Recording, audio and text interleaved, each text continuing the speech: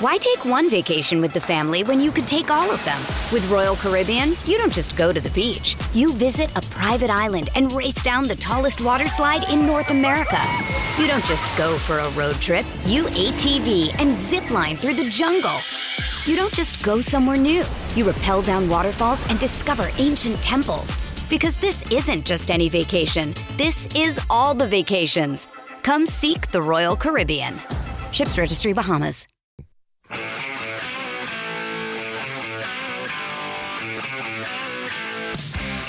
Inside Sports with Reed Wilkins is brought to you by James H. Brown and Associates, Alberta's precedent-setting injury lawyers. Well, how about this? Now 13-5 for the Blue Jays in the top of the eighth. 13-5 in the top of the eighth. And the Blue Jays have runners on second and third, and there is nobody out. So looking to add to that already sizable lead in Philadelphia. 13-5 for the Blue Jays. Thanks a lot for tuning in tonight. It's Inside Sports on 630 CHED, play-by-play voice of the Oilers and the Elks. Oilers preseason game on Sunday. It's a home game against the Winnipeg Jets, 2:30 for the face-off show, and the game will start at 4. The Oil Kings get their season started on Friday. We'll have some Oil Kings content on the show well, tomorrow and or Thursday, at least one of the nights, maybe both, as we get you ready for their season. And I'm attending a little event tomorrow downtown. They're doing the Oilers jersey thing. There's the new Oilers team store in Ice District. And 4 o'clock tomorrow afternoon, there's a little event to see the new Oilers jerseys live in person. Now, I think online we've all seen these. Online we've all seen these. They're going back to the original NHL jerseys. Well, the ones they've worn for most of their time in the National Hockey League. I know a lot of fans are happy to see those back. So I'll go to that. Probably interview some people, and then you can hear it on the show. There you go. Take some pictures. There's a reason to follow me on Twitter. I'll tweet some pictures. I've got a question. Raising my hand up at the back Go of ahead, class. Kellen.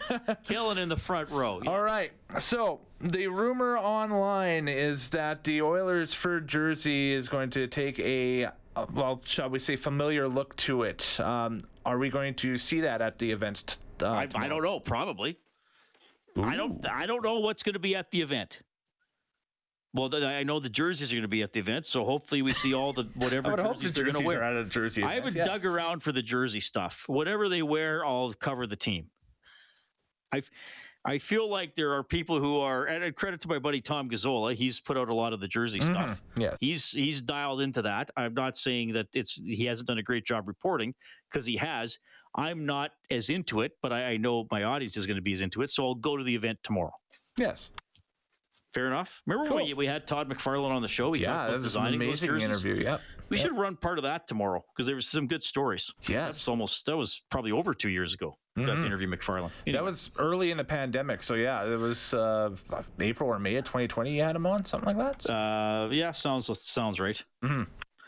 So anyway, that's some of the stuff we'll have on the show tomorrow. 70s. And also, I don't know if I'd like to get somebody on the show about this. At the University of Alberta, those crazy college kids, they're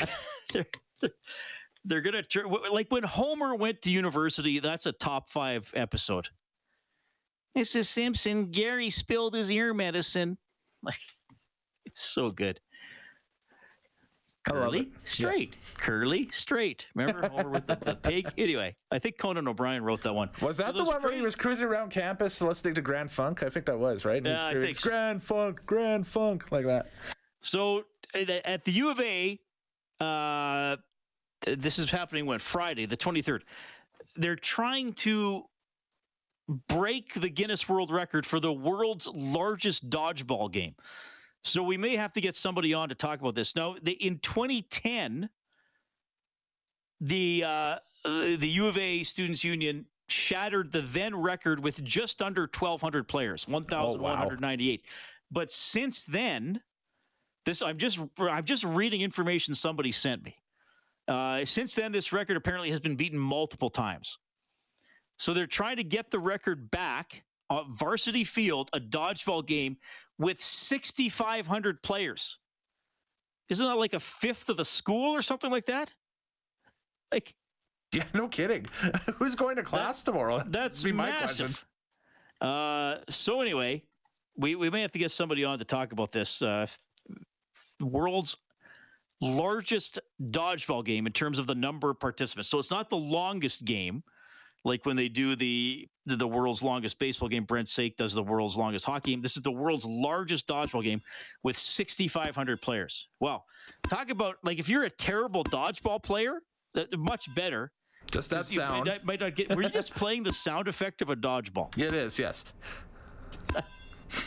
Just that sound times by about 1,300, 1,500, right? So that's awesome. Okay. So anyway, it's just some fun things coming up. Boy, I said I was going to have 4.5 storylines. I only got to 3. Well, we'll have time I think we'll have plenty of time to talk about the Oilers. Jake Virtanen is another one. How well is he going to play? Is he going to be able to play that power forward type of game? Clearly, he's playing for a contract.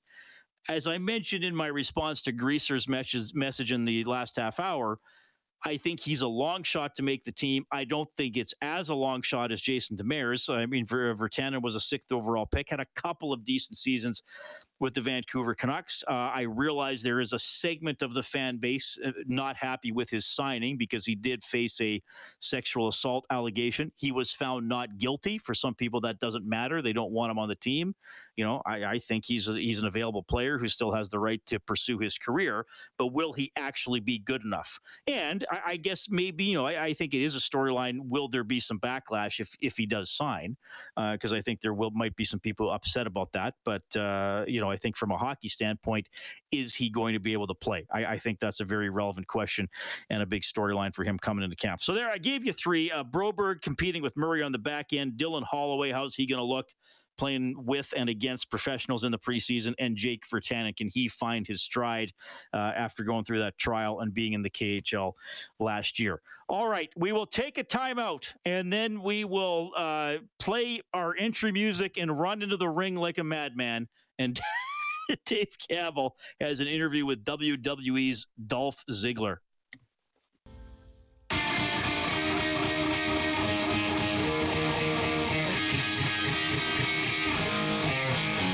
Inside Sports with Reed Wilkins is brought to you by James H. Brown and Associates, Alberta Injury Lawyers. Go to jameshbrown.com. Bottom of the 8th, Phillies are batting. Blue Jays are leading 14-5. Here it is, the producer of this show, Dave Campbell, with WWE wrestler Dolph Ziggler. Well, exciting times here in Edmonton, because Monday Night Raw, for the first time in 11 years, that's been a long, long time, is coming back, and for the first time at Rogers Place here in Edmonton, the brand spanking new Rogers Place. Dolph Ziggler will be on that card, and he joins us right now. Dolph, nice to meet with you. Nice to chat with you. How you doing today? Doing fantastic. How about you? I'm doing great. It's a pleasure to chat with you, and I'm wondering, does coming to Canada kind of hold a special significance with you? And does it get talked about in the locker room that, you know, is Canada one of those really, you know, because you're everywhere, you go everywhere. It's true. But where does Canada kind of rank as far as the excitement level of you know, performing in front of Canadian fans? Getting in and out of there is a little tricky sometimes. But when it comes to the wrestling aspect, someone like myself who knows the history and knows that Canada has created so many special talent in the business, just Stu Hart's Dungeon, but let alone the fans that grew up on that type of wrestling and knowing that the tradition is there. A few of us old timers like myself know that it is that much more special when you go there. Because one, we bounce around the United States a lot. We go all over the world. We're a global brand. We dominate. We rock. We go in and out of a country and back, and it's great. But we do bounce around the United States a lot. So when you get to Canada, it is, you know, 3-4 times a year. And it is special because one, the fans are happier to see you because you don't get to see them as much, especially if the last couple of years we've had a giant break from doing live shows. So now everyone's getting back into the mix, going back to it. it's almost like a reset where you get to refresh and be happy to be there. So even people like myself who have seen it all, done it all, 18 years in, you're like, ooh, hey, we haven't been there in 6 months, or we haven't been there in 2.5 years. Oh, this is going to be great. They're going to be so happy to see us. And then when they're having a good time, we take it up another notch and feed off them. And that's what makes it so special. I'm wondering what it's been like the last 2.5 years with the pandemic and you kept going when sports shut down and then slowly came back. But the way you did it is you went into a remote, or I think a training facility in Florida. You held WrestleMania there. You held everything there, and empty arena. And then you bring in a few little fans, and then you have the Thunderdome, which I thought was a pretty cool concept. But then you're able to travel and get into full buildings again. Tell me about the 2.5 years of wrestling in odd environments and now getting back to normal. I mean, odd environments would be an environment. We were in a sound stage, no fans, no noise.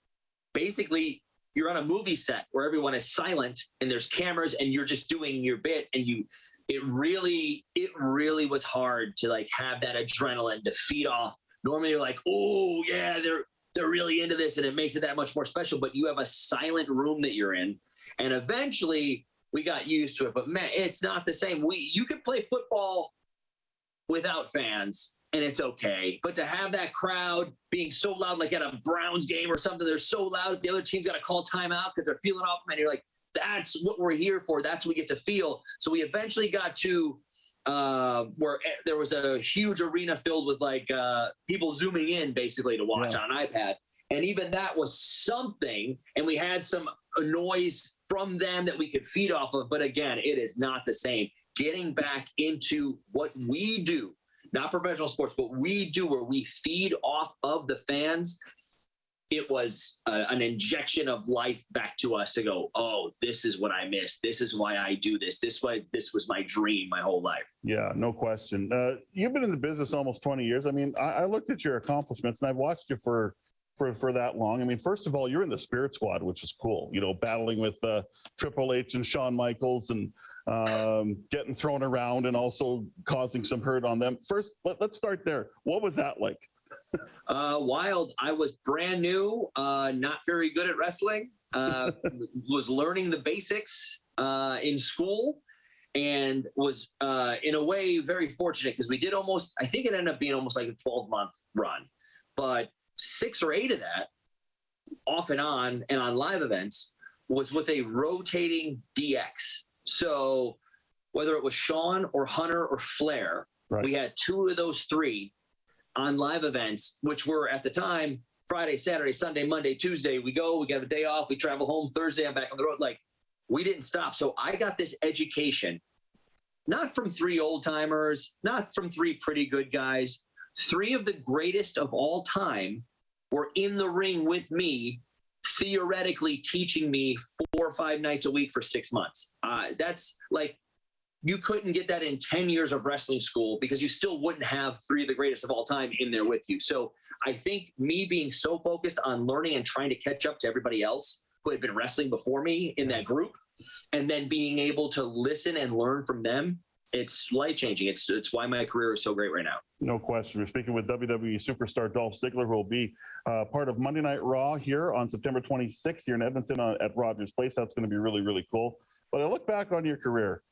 2-time World Heavyweight Champion, NXT World Champion, 6-time Intercontinental Champion, 2-time U.S.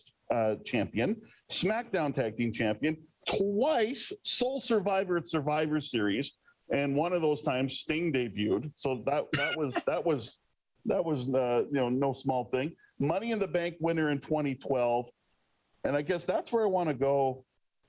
When you won the heavyweight title, it was the day after WrestleMania. You cashed in against Del Rio, and I believe, if I'm correct, you called that like one of the best experiences of your life. I mean, I remember the pop on TV. I can't imagine what it was like in the building.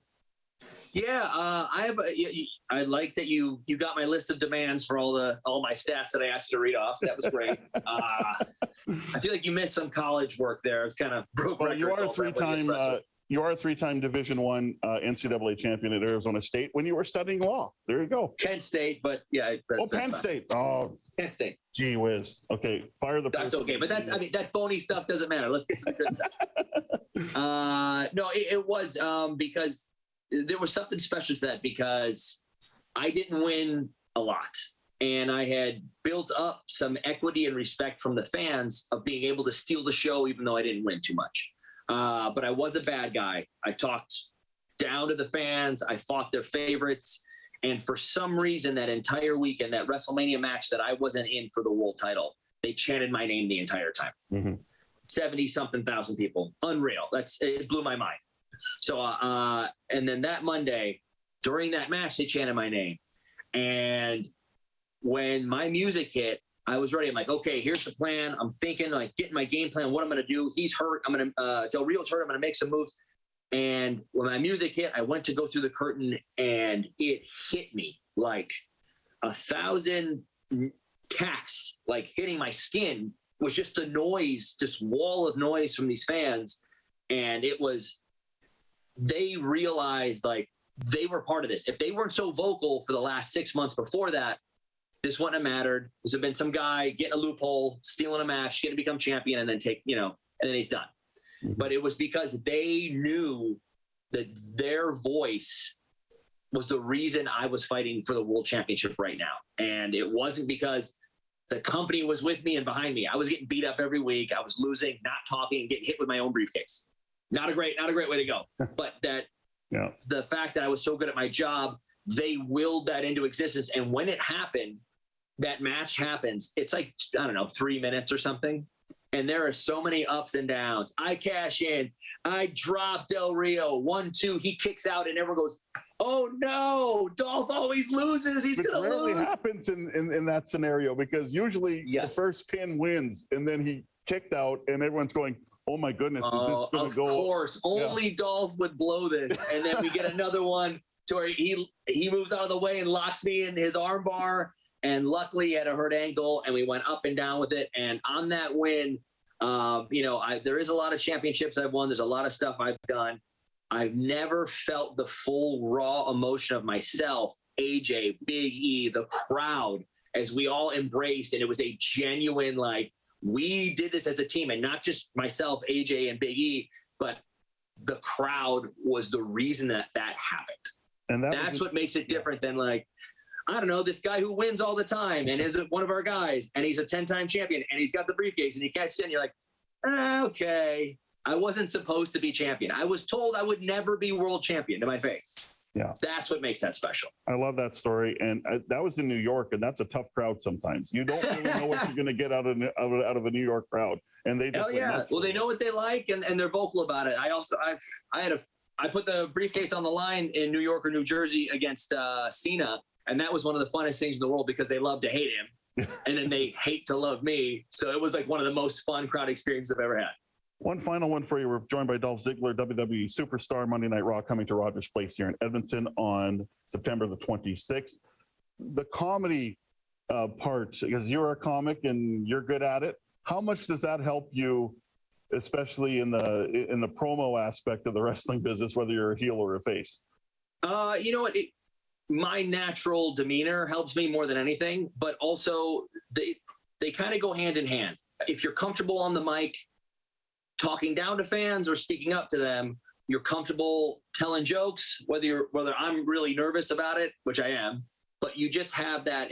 After 18 years of me talking to groups of people and crowds and whatever, you're ready for it. So you have that when they feel that you're comfortable and having fun, they're having fun. So I, in my comedy shows, get a lot of benefit of the doubt. They're like, "You stole the show on Raw.